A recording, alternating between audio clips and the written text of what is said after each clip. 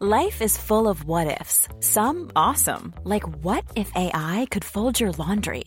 And some, well, less awesome, like what if you have unexpected medical costs?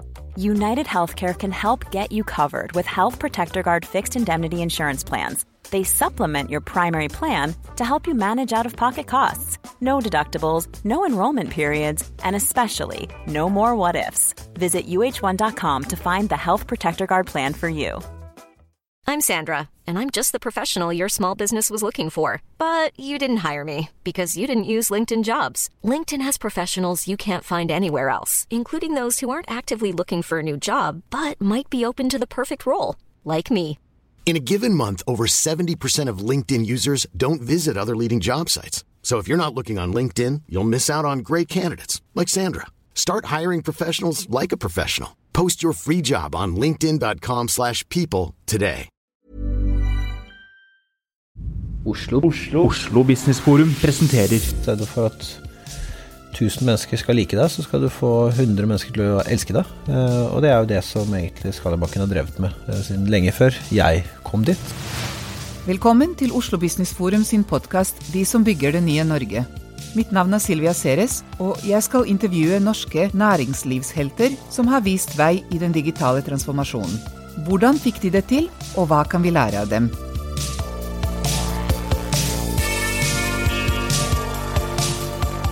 Kristoffer Hernes, takk for at du med på denne her Oslo Business Forum podcast-serien om helter som bygger det nye Norge.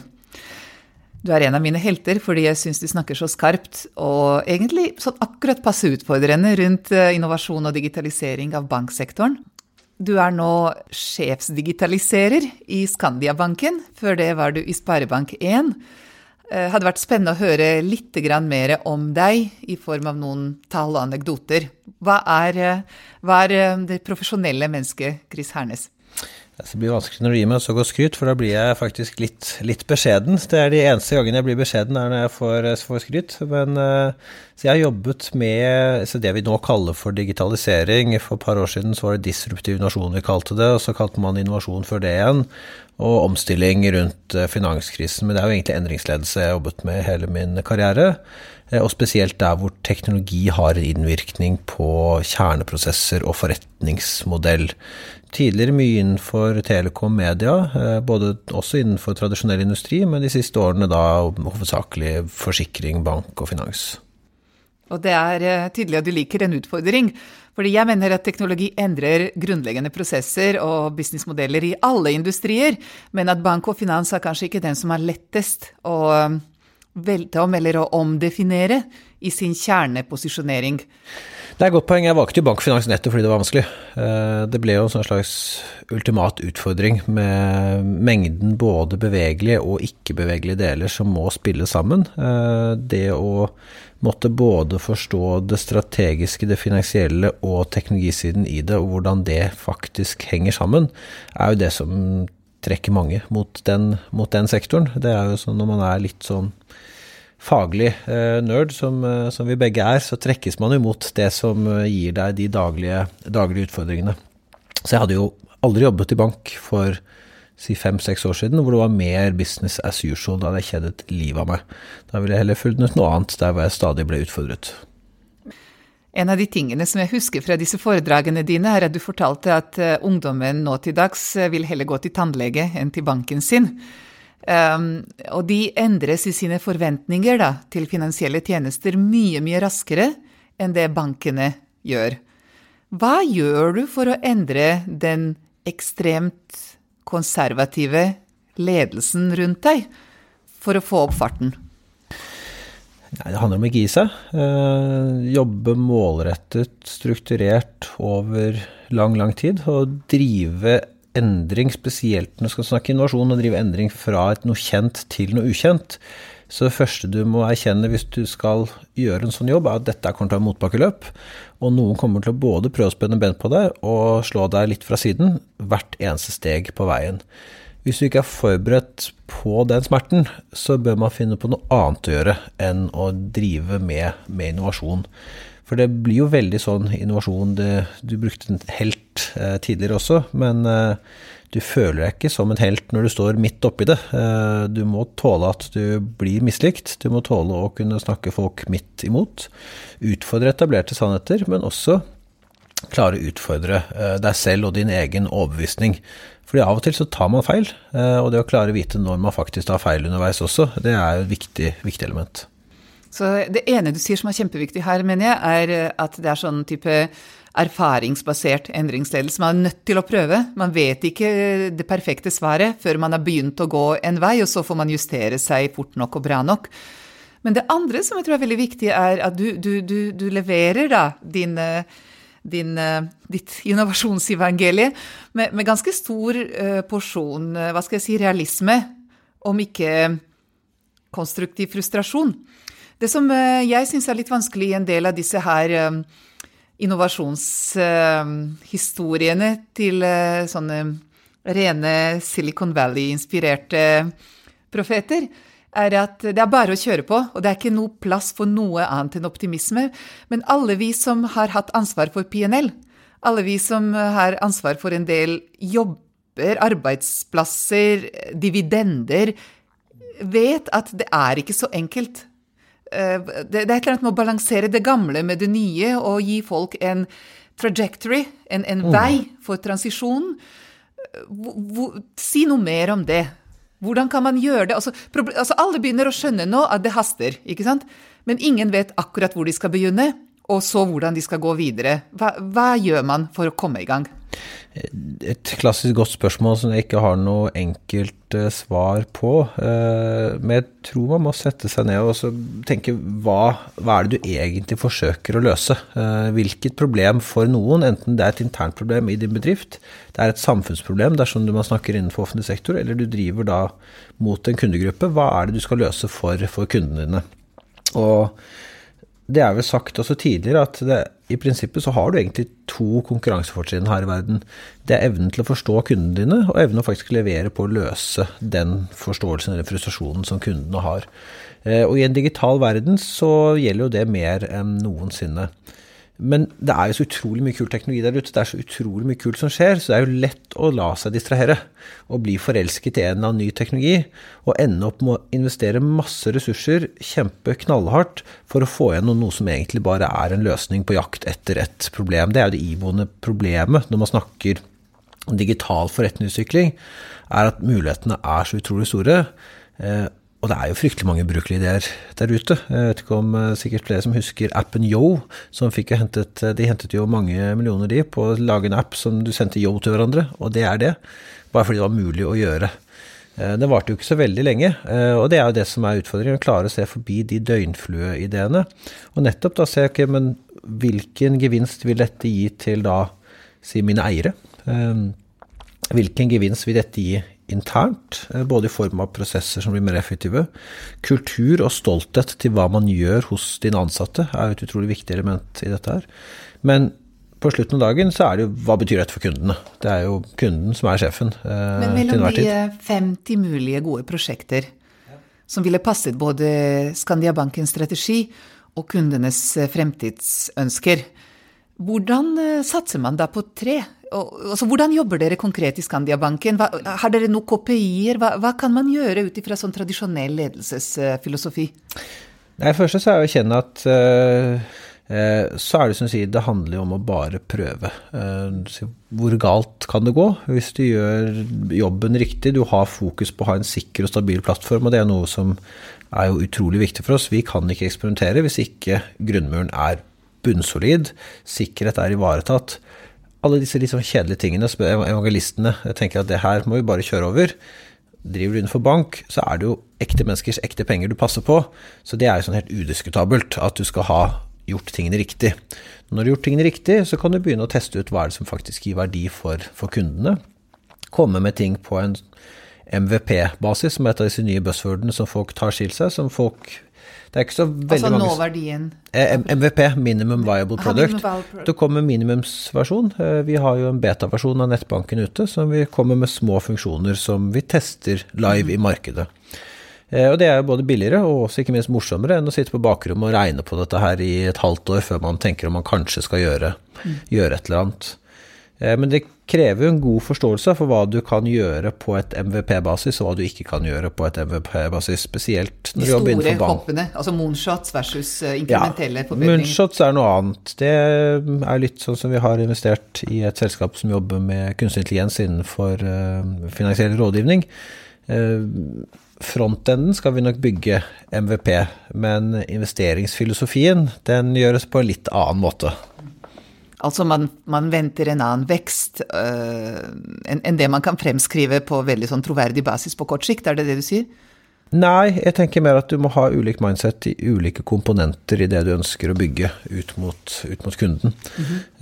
Skal du bygge det som treffer direkte ut mot brukeratferden, som du nevnte i sted, at dette går utrolig mye fortere, du må tilpasse dette kontinuerlig.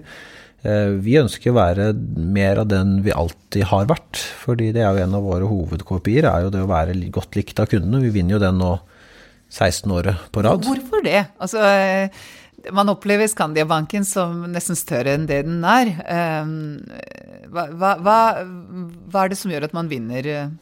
Vi har brand ambassadors. Det jo som veldig mange som kommer tilbake som evangelister sier, at du skal i stedet for at 1000 mennesker skal like deg, så skal du få 100 mennesker til å elske deg. Og det jo det som egentlig Skandiabanken har drevet med siden lenge før jeg kom dit. Og en utrolig inspirerende kultur å jobbe innenfor, hvor du jobber så hardt for å få virkelig kundene til å elske deg, og få kundene til å fremsnakke deg. Det små detaljer som gjør at de elsker deg, eller det visjonen, eller... Jeg tror begge deler. Devil is in the details. Vi får jo utrolig mange innspill fra kundene. Vi slipper kundene inn i produktutviklingsprosessen med Skandiabanken Beta, så at de kan gi tilbakemeldinger på nye ting vi kommer med før det helt ferdig, om de vil at det skal være en del av den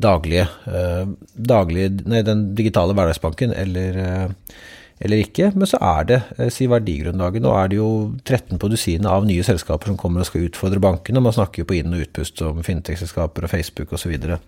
Men hvis du hører på en del av type podcastene fra New York, Brett King med Breaking Banks og Fintech Insider fra London og så videre, så det jo en del elementer der som går igjen når det kommer til hvordan man snakker om endringen av bankbransjen totalt sett, og det jo det ingen skjulte gebyrer, transparens, enkelhet, brukervennlighet, og det jo grunnverdiene i hvordan man har bygget en digital bank. For det tror jeg en viktig erkjennelse, spesielt for bedrifter som går fra en mer brick and mortar og en mer lineær verdikjede over til en digital tilstedeværelse, hvor du har et digitalt økosystem som fungerer på en annen måte, at det det nowhere to hide. Du må gjøre ting skikkelig, og du kan ikke basere seg på mer sånn innfløkte rare modeller, for kundene forventer den transparensen. Og det tror jeg kommer til å bli viktigere og viktigere. Men du, Chris, apropos brick and mortar, og det blir færre og færre kontorer også for vanlige banker, altså type sammensetningen av yrker som finnes i en bank endres brutalt fremover. Hva slags jobber kommer vi til å trenge innenfor banksektor? Færre. det vet jo alle, og for alle som jobber i bank må ha et forhold til teknologi på en eller annen måte, for det vil jo være ikke bare noe som erstatter en del oppgaver, men vi har jo enormt mange kognitive, repetitive jobber i bank, hvor man egentlig sitter og følger et gitt mønster gang på gang, behandler masse data og tar nær ingen beslutninger, og det jo jobber spesielt som du vet, dette et område du kjenner godt, som maskiner bedre egnet til å gjøre enn vi mennesker.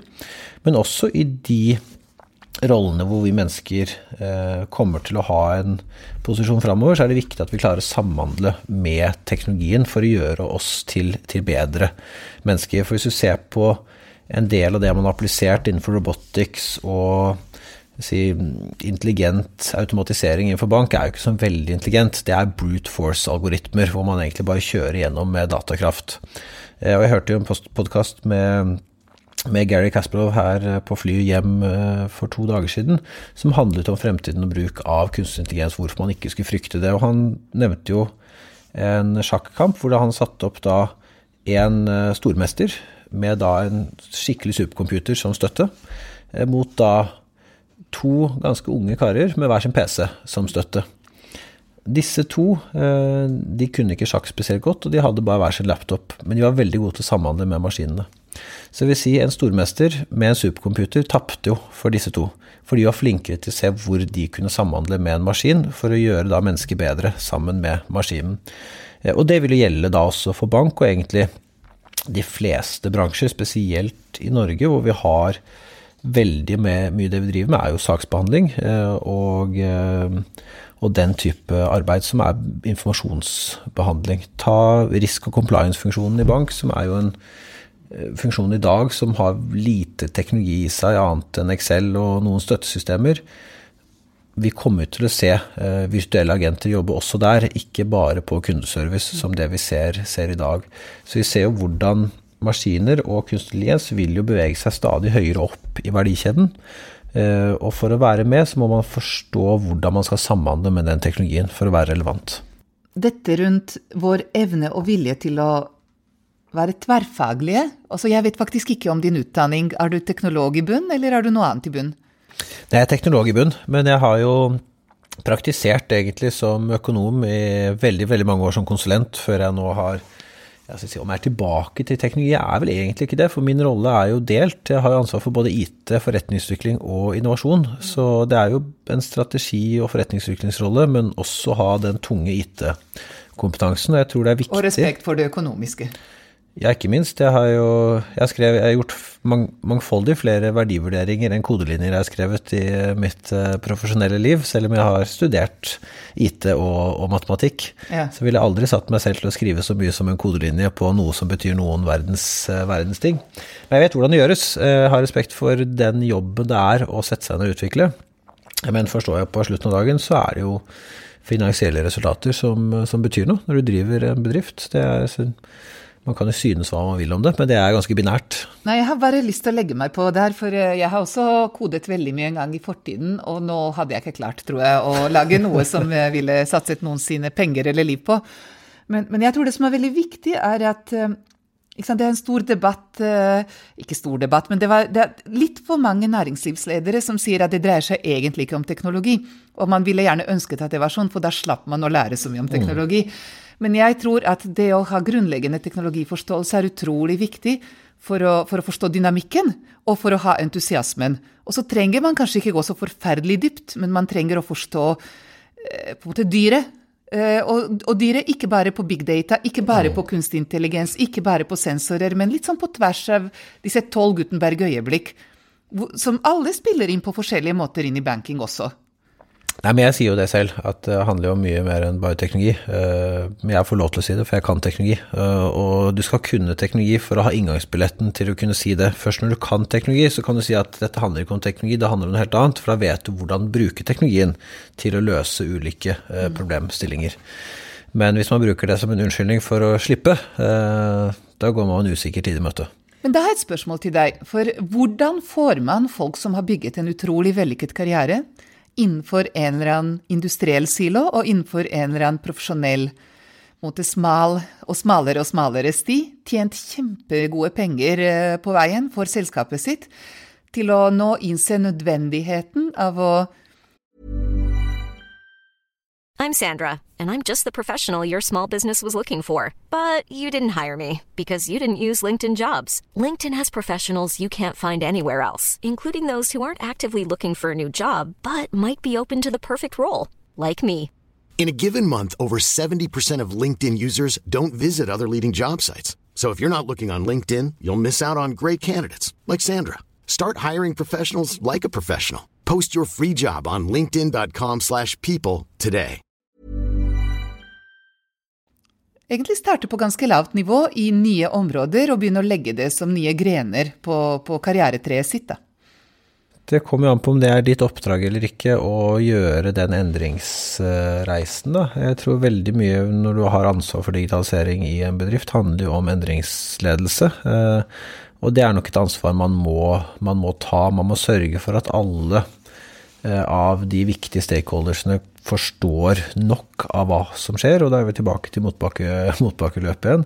Og det handler egentlig om å ikke gi seg og klare å forklare det på en måte som forteller hvorfor dette her også viktig for hele organisasjonen, for alle nivåer. og komme vekk fra den forestillingen om at det noe de på IT skal bare løse for deg. Det jo der vi egentlig, når vi snakker om digitalisering i dag, så kan man jo si vi har drevet med digitalisering siden 70-tallet. Hvis vi nyanserer begrepene, så har vi drevet mye med IT-støtte til støttefunksjoner og eksisterende prosesser i veldig, veldig mange år. Men skal vi sette en definisjon på digitaliseringsbegrepet, så det jo det når det treffer faktisk forretningsmodellen og kjerneprosessene i en virksomhet. Og da det ikke lenger noe IT-avdelingen kan bare løse for deg. Det beslutninger som du ikke kan outsource, det beslutninger som eies av toppledelse og også styre. Her skal du få min teori på hvorfor du vellykket i det du gjør.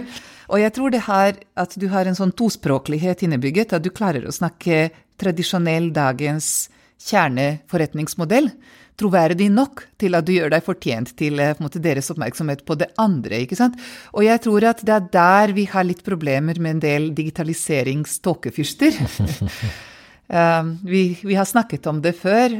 Det folk som har lært seg å si eksponentiell, uten å nødvendigvis vite engang hvordan det treffer hverken teknologi eller business. Hva tenker du om det? Det tilbake til, som jeg sa, med å jobbe med innovasjon i etablert virksomhet, og det gjelder jo egentlig innovasjon uansett om du driver en stor bedrift eller en liten bedrift, at det jo det å gjøre seg fortjent til å få den taletiden en viktig erkjennelse man må ha. For alle kan jo sitte og være frustrert og at de ikke blir hørt, men da det jo egentlig bare å finne en måte å bli hørt på da, og det jo ikke alltid å fortsette å rope høyere og høyere og mer aggressivt, men å finne de intelligente måtene å formidle et budskap på. For hvis budskapet faktisk har noe for seg, og du må jobbe med det og finne ulike vinklinger, så vil du også selv klare å utfordre din egen overbevisning om dette faktisk har noe for seg eller ikke.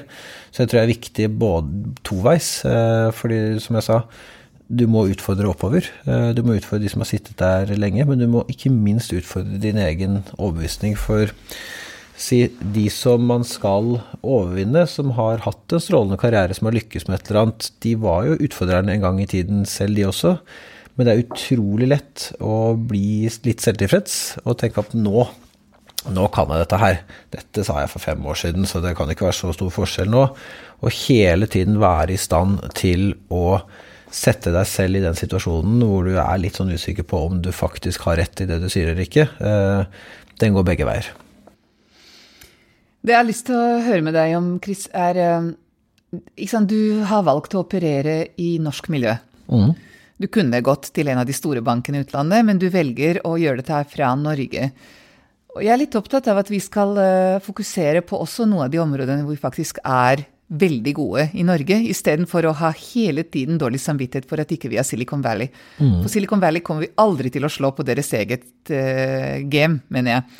Så kan ikke du si litt om hvor de viktigste alliansene for deg? Hvilke andre helter spiller du på? Nei, Skandiabanken var jo, de klarte å få tak i meg liksom, akkurat breaking point hvor jeg begynte å se rette blikket utover, så jeg var ikke langt unna forlatet, men da ble jeg værende. Og vi har jo mye bra for oss her i Norge. Jeg tror det veldig viktig som du sier. Så en ting som land, ikke prøve å være Silicon Valley, men jeg bruker jo ofte Facebook som ledestjerne på hvordan bygge godt digitalt økosystem, men avslutter jo som regel at hvis du ikke Facebook, ikke prøv å være Facebook. Og det tror jeg nok en feil mange gjør. Nå skal jeg ikke fortelle hva andre gjør feil, men jeg tror det lett å se tilbake for 10 år siden, da hvor alle skulle begynne å jobbe med innovasjon. Det var vel da dette virkelig begynte å komme i gang for min del i hvert fall, for da var jeg nyutdannet. Så var jo alle skulle kopiere Google sin modell, hvor du brukte 20% av tiden din på å gjøre noe helt annet. Det kom ikke så veldig mye godt ut av det, fordi på slutten av dagen så lønner det seg ikke å prøve å være Google hvis du ikke Google. Og Google la jo den ned i også, fordi det de fikk ut av det var jo en mailtjeneste. Det var ikke så veldig mye mer som kom ut av det. Så det blir vanskelig å nevne navn. Jeg tror de som på listen, de vet veldig godt hvem du det inkluderer deg, Silvia, men det handler jo om noen kvaliteter som vi i Norge har. Og det det å ha høy integritet, og kunne virkelig stå for det man sier, basere seg på fakta og innsikt. hvis du skal være en helt som hva har du kalt det? En helt som bygger det nye Norge, så blir det utrolig, utrolig viktig, for det også skal du komme med et troverdig budskap, så kan man ikke bare finne på noe. Det ikke nok å bare drømme det. Nei, men også så mange, ikke bare gjengi noe du har lest på forbifarten i Business Insider og gjøre det til ditt. Du må faktisk forstå det, fortelle det med ditt eget språk og applisere det til din virkelighet. Og det handler også om det å være jordnærheten da, som vi har i Norge. Den tror jeg utrolig, utrolig viktig. Jeg tror de som virkelig har respekt for de som har kommet utrolig langt, men så vil jeg si det, pardon my friends, evner fortsatt å gi litt faen. Ikke tar seg selv så utrolig, utrolig høytidelig. Jeg tror den mangelen på høytidelighet og den korte avstanden som i Norge, skal du virkelig ikke undervurdere. Kan jeg bare spille litt videre på det? For det et engelsk ord som jeg liker så godt, som jeg ikke har funnet ut riktig match på norsk til, og det heter irreverence. Altså, reverence en veldig høy jaktelse, respekt for noe, mens dette det motsatte, men respektløshet blir noe annet. Dette her å gi litt F da, i de tradisjonelle reglene og tenke helt, og det sånn irreverence of youth, som jeg tror helt nødvendig her, å tørre å tenke på en verden med litt andre premisser, og bare kjøre i gang. Og det mener jeg man har ganske mye av i Norge, og man har alltid hatt mye av det. Når du ser på de tidligere eventyrene vi har hatt i olje, og med trevirke, og med shipping, og det var det at man tok oppgaver mye større enn det som var sannsynlig å få til, og så bare kjørte på, litt sånn uten respekt for at man har bare 5 millioner mennesker, og langt i hjørnet av verden, og så ble man verdensmester på noe. Men det å finne det motet da, til å satse litt smalt og si at men dette har vi bare lyst til, så kjører vi på. Da må man kanskje fokusere på noen industrier i stedet for overalt. Altså, hvordan kunne man samlet folk rundt noen sånne oppgaver i dette landet? Altså, det veldig enkelt. Vi kan ikke være best i alt, selv om vi tror det jo innimellom. Men vi har jo en sånn merkelig evne til å mene på den ene dagen at vi verdensmester i alt, men samtidig har liksom denne iboende mindreverdighetskomplekset neste dag. Så selv etter å ha bodd der nesten hele mitt liv med noen opphold i utlandet, så klarer jeg ikke helt å bli klok på ikke meg selv eller på nordmenn. Det en sånn beskjedenhet samtidig som vi typisk norsk å være god. Det må jo være ekstra frustrerende for deg som kommer fra utsiden og opplever oss på den måten, Silvia. Men det noen felt hvor vi historisk sett har vært gode. Det andre områder hvor historisk sett har vært ikke spesielt gode. Innenfor innovasjon så det jo da Reodor-Felgen-syndromet har gjort oss i veldig god grad til å finne opp nye ting, gjerne så vanskelig og kronglete som overhodet mulig. Der jo Norge vært suveren i alle, spesielt innenfor teknologibransjen, som du selv har vært del av. Litt sånn griste algoritmer som ingen andre klarer å slå opp på prosesseringstid, identitetsstyring, ulike former for mikrochips. Det som vanskelig, det har vi alltid vært gode på. Men det å faktisk skalere, der har vi lav historikk egentlig på å skalere gode ting business to consumer. Det går langt mellom suksesshistoriene der. Vi har jo Opera som har blitt tatt i bruk, men hvorvidt det infrastruktur igjen, nettlese, for det jo grunnen til at den ble brukt var jo fordi teknologimiljøene så at her var komprimeringsalgoritmen såpass god at den fungerte godt i land med lav båndbredde. Så det var kanskje ikke måten å skalere det, B2C egentlig, som var den store greia. Det var kanskje andre eksempler som du hadde her tidligere på dagen. Johan med Kahoot har jo blitt brukt av utrolig mange mennesker, og det vel kanskje en av de større sånn B2C-utbredelsene som vi har fått til i Norge utenfor Norges grenser. Hvis jeg kan koble meg på, for du sier noe som veldig nært. For det første så synes jeg, apropos dette her med mindreverdighetskomplekset og nordmenn, det som jeg synes fascinerende at man ikke feirer det man virkelig best i verden på. Altså blant annet en av mine virkelig gamle helter min gamle veileder på IFI, som Ole Johan Dahl, som var en av verdens viktigste tenkere innenfor programmering, og vi tier ham litt i hjel. Altså, de har oppnevnt et bygg etter ham på Universitetet i Oslo, men der stopper det I stedet for at dette bygget opp hele identiteten til hele institusjonen på at jo, vi er verdensledere på programmering og algoritmetenkning. Så jeg føler ofte at man ikke, man feirer ikke det som virkelig feires skal. Og det synd, for den selvbevisstheten på hva man faktisk best I verden på, tror jeg bør være definerende på hva man skal være best på nytt. Og der tror jeg du inne på noe utrolig viktig I forhold til, ja, men det ikke så ille å være best på infrastruktur, for hele verdikjeden på alle industrier skal jo kjøpe fra deg. Og disse Kongsberg-miljøene og Raufoss og Sintef og NTNU-type greier og Kristiansand og turbiner, der har vi så mye utrolig spennende teknologi som da kan brukes også I banksektor med beacons og Internet of Things og hvordan vi tar betalt for ting på helt nye måter. Men det å tørre å si at ja, men dette det vi så innmari gode på, og det andre kan vi kanskje kjøpe fra noen andre, det blir så vanskelig her. Ja, der kommer litt den teknologiinteressen tilbake da, for jeg har også gått på IFI, og Simula jo ikke så mange som har hørt om det, som jo opphavet til objektorientert programmering, og selv når du bruker objektorientert programmering, så det ikke så veldig mange som vet hva det som ikke har skrevet noe kode selv, men det liksom grunnstenen I alt det vi bruker av programvare I dag. Eller ta Bluetooth for eksempel, jo også en norsk oppfinnelse, så vi har utrolig mye gull der, men vi har ikke evnet å kommersialisere det godt nok.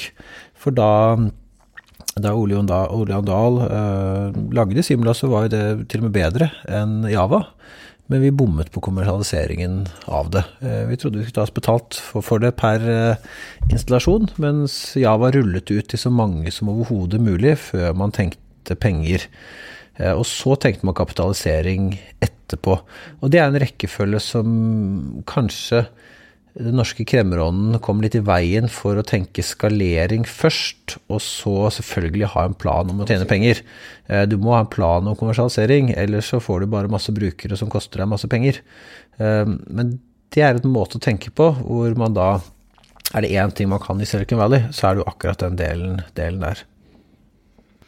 Du, vi nærmer oss slutten av den tiden vi har tilmålt her. Jeg har lyst å høre fra deg på 3 områder. Det ene DNB og Vipps. Hvorfor gikk det bra? Det andre hva politikken I denne disrupsjonen vi snakker om? Og det tredje dine beste råd. Så DNB Vipps, nå har jeg snakket mye om skalering, og det å klare å bygge en B2C-virksomhet, det jo også en av de suksesshistoriene vi har. Noen som har forstått hva som faktisk skal til å rulle ut et digitalt konsept. Det var sikkert en ganske betydelig customer acquisition cost på å få på plass den brukermengden man fikk I starten, men å bygge inn en spredningsmekanisme inn I det fra tidlig av, og det jo beundringsverdig. Det som var jo interessant var jo hvordan man da I banknæringen hadde jo ikke forestilt seg hvor raskt det skulle gå. Det var jo mange som sammenlignet dette her med adopsjonen av kort, og trodde at mobilbetaling bare var en lineær ekstrapolering av da vi gikk fra å bruke kontanter til alt, til å begynne å ta I bruk kortene. Det tok jo utrolig lang tid. Men det viser seg igjen at det går raskere I neste runde, og dynamikken annerledes. Så tror jeg nok heller at innenfor betalingsområdet, framfor at du får en lineær, slik at mobilen som en måte å betale på vil overta for kortet, så tror jeg vi kommer til å få en fragmentering I betalingsøyeblikkene. Ulike måter å betale på riktig I ulik kontekst. Så jeg sier å bruke mobilen til å bestille og betale før du henter en burger, sånn som med Vipps Go, jo en fantastisk brukeropplevelse. Men enn så lenge, å bruke mobilen I dagligvarehandelen og begynne å fikle og få opp den med Bluetooth og så videre, tar jo lengre tid enn å bruke det gode gamle kortet. Uansett hvor kjedelig det kortet så funker det godt I noen settinger. Men ta betaling på nett, som har vært hassle I lang tid. Ruter sin billett.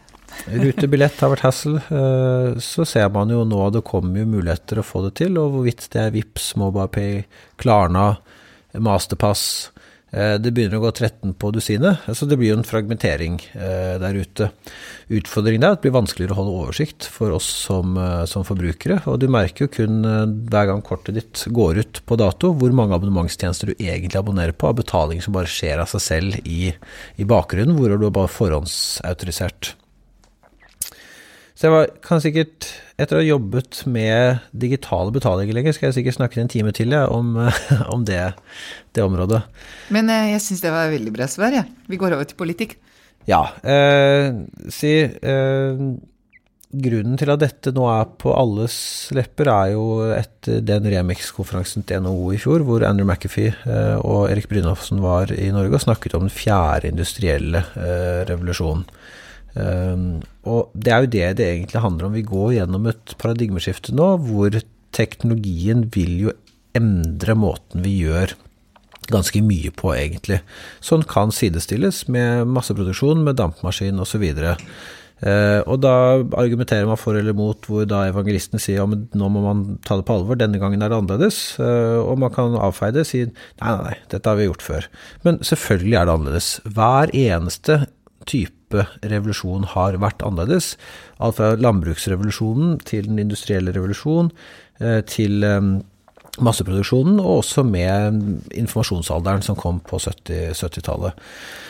Så har det alltid vært de som har stritt imot, og så har det vært de som har vært evangelister, men likhetstegnet jo at ting har endret seg dramatisk hver omgang.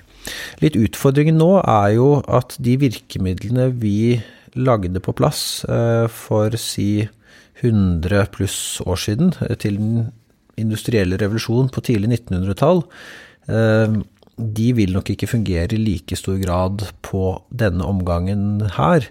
Så vi må redefinere hvordan da arbeiderbevegelsen tar dette her innover seg og forstår hvordan dette vil påvirke arbeidslivet og antall arbeidsplasser. Vi kan ikke bruke de samme verktøyene som vi brukte for 100 år siden for å sørge for at man også da kom godt ut av den industrielle revolusjonen. Satse på utdanning, det må vi fortsatt gjøre, men vi satse på utdanning på en annen måte. Det jo litt sånn i sped begynnelse, man snakker litt om koding i skolen, og jeg mener jo noe av den debatten litt sporet av, for man skal begynne å snakke om å ha litt grann koding inn i alle fag, men det har jo aldri vært et krav om å lære seg Newtons lover i tysken. Jeg tror vi må erkjenne at informatikk, ikke bare koding, et realfag, på lik linje med matte, fysikk, kjemi og biologi, og få det inn i naturfag. Omdefinere naturfag til å hete realfag, og få informatikk inn som det siste realfaget tidlig i skolen. Og det ikke alle skal bli utviklere, men alle skal ikke bli fysikere heller, men vi lærer det på samme måte. Det en erkjennelse vi må ta inn over oss. Og kanskje vi skal se akkurat som da vi gikk fra å ha en 6-dagers uke til en 5-dagers uke, kanskje vi skal tenke at ja, det ikke nødvendig at alle skal jobbe like mye fremover. Det jo en måte å tenke det på. Så jeg har ikke noe godt svar, men eneste jeg synes det var et veldig bra svar, men det jeg har lyst til å bare spørre deg i veldig korte vendinger nå, vi sier at teknologien utvikler seg så raskt, men vår forståelse så sakte, og med vår forståelse mener vi vel også regulering. Altså, lovene våre dreier seg om helt andre ting enn mange av de utfordringene som kommer inn nå, og jeg mener at politikken dreier seg også om veldig mange andre ting enn det som treffer oss nå. Utenom å lære politikere og jurister mer teknologi, hvordan kan vi begynne da, med å få dem til å skjønne at de må også lære seg teknologi, eller blir jeg en for smaltenkt teknolog nå? Hvordan får vi opp farten i det regulatoriske og det samfunnsmessige?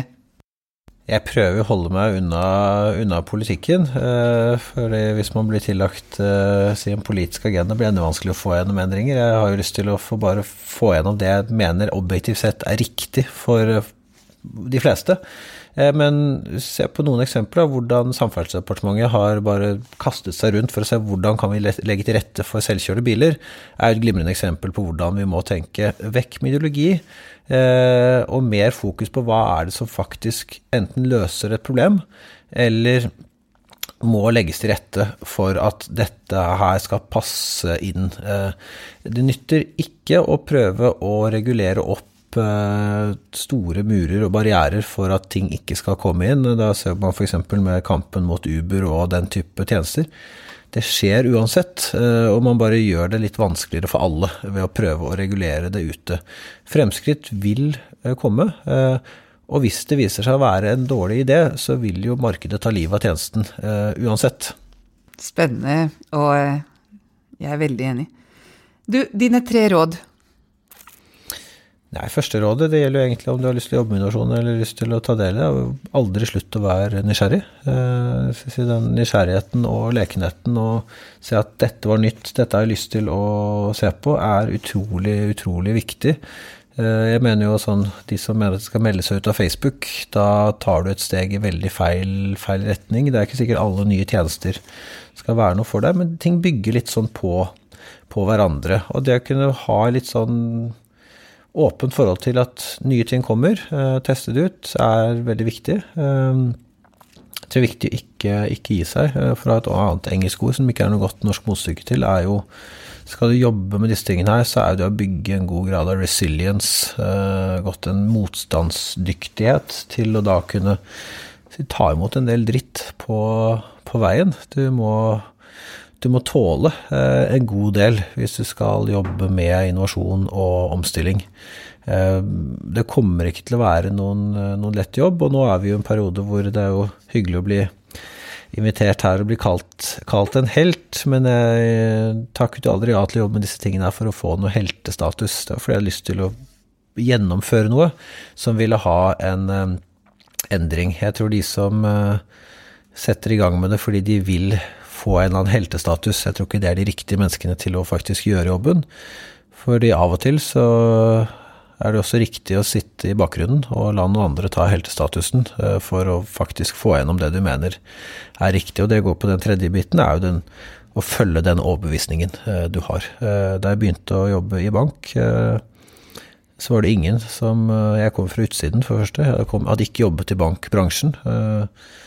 Det var ingen som hadde noe særlig tro på at disse endringene ville skje i Norge, fordi vi var jo verdensmestere. Men jeg var jo overbevist om at jeg hadde rett, så jeg fortsatte å ture på. Selvfølgelig tok feil underveis.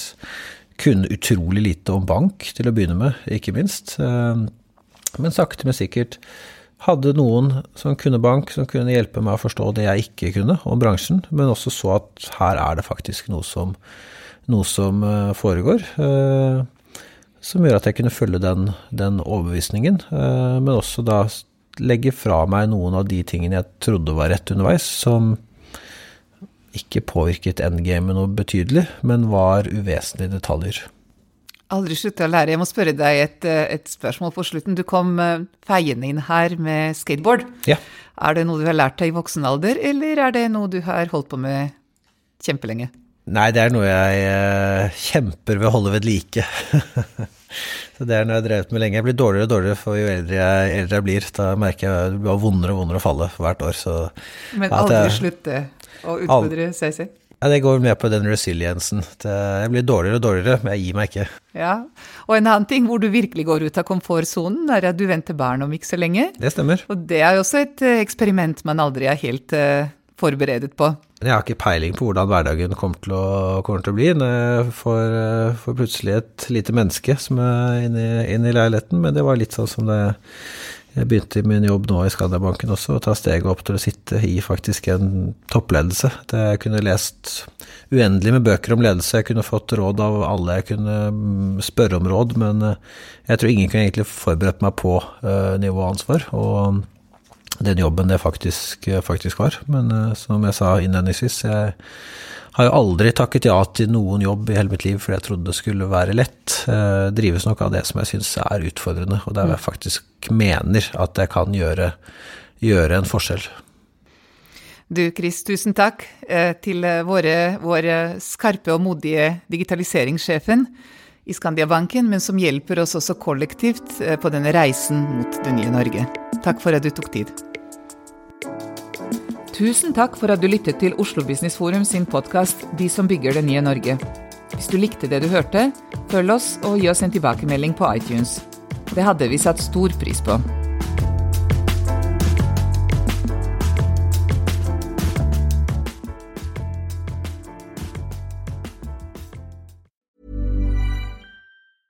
Even when we're on a budget, we still deserve nice things. Quince is a place to scoop up stunning high-end goods for 50 to 80% less than similar brands. They have buttery soft cashmere sweaters starting at $50, luxurious Italian leather bags, and so much more. Plus, Quince only works with factories that use safe, ethical, and responsible manufacturing. Get the high-end goods you'll love without the high price tag with Quince. Go to quince.com/style for free shipping and 365-day returns.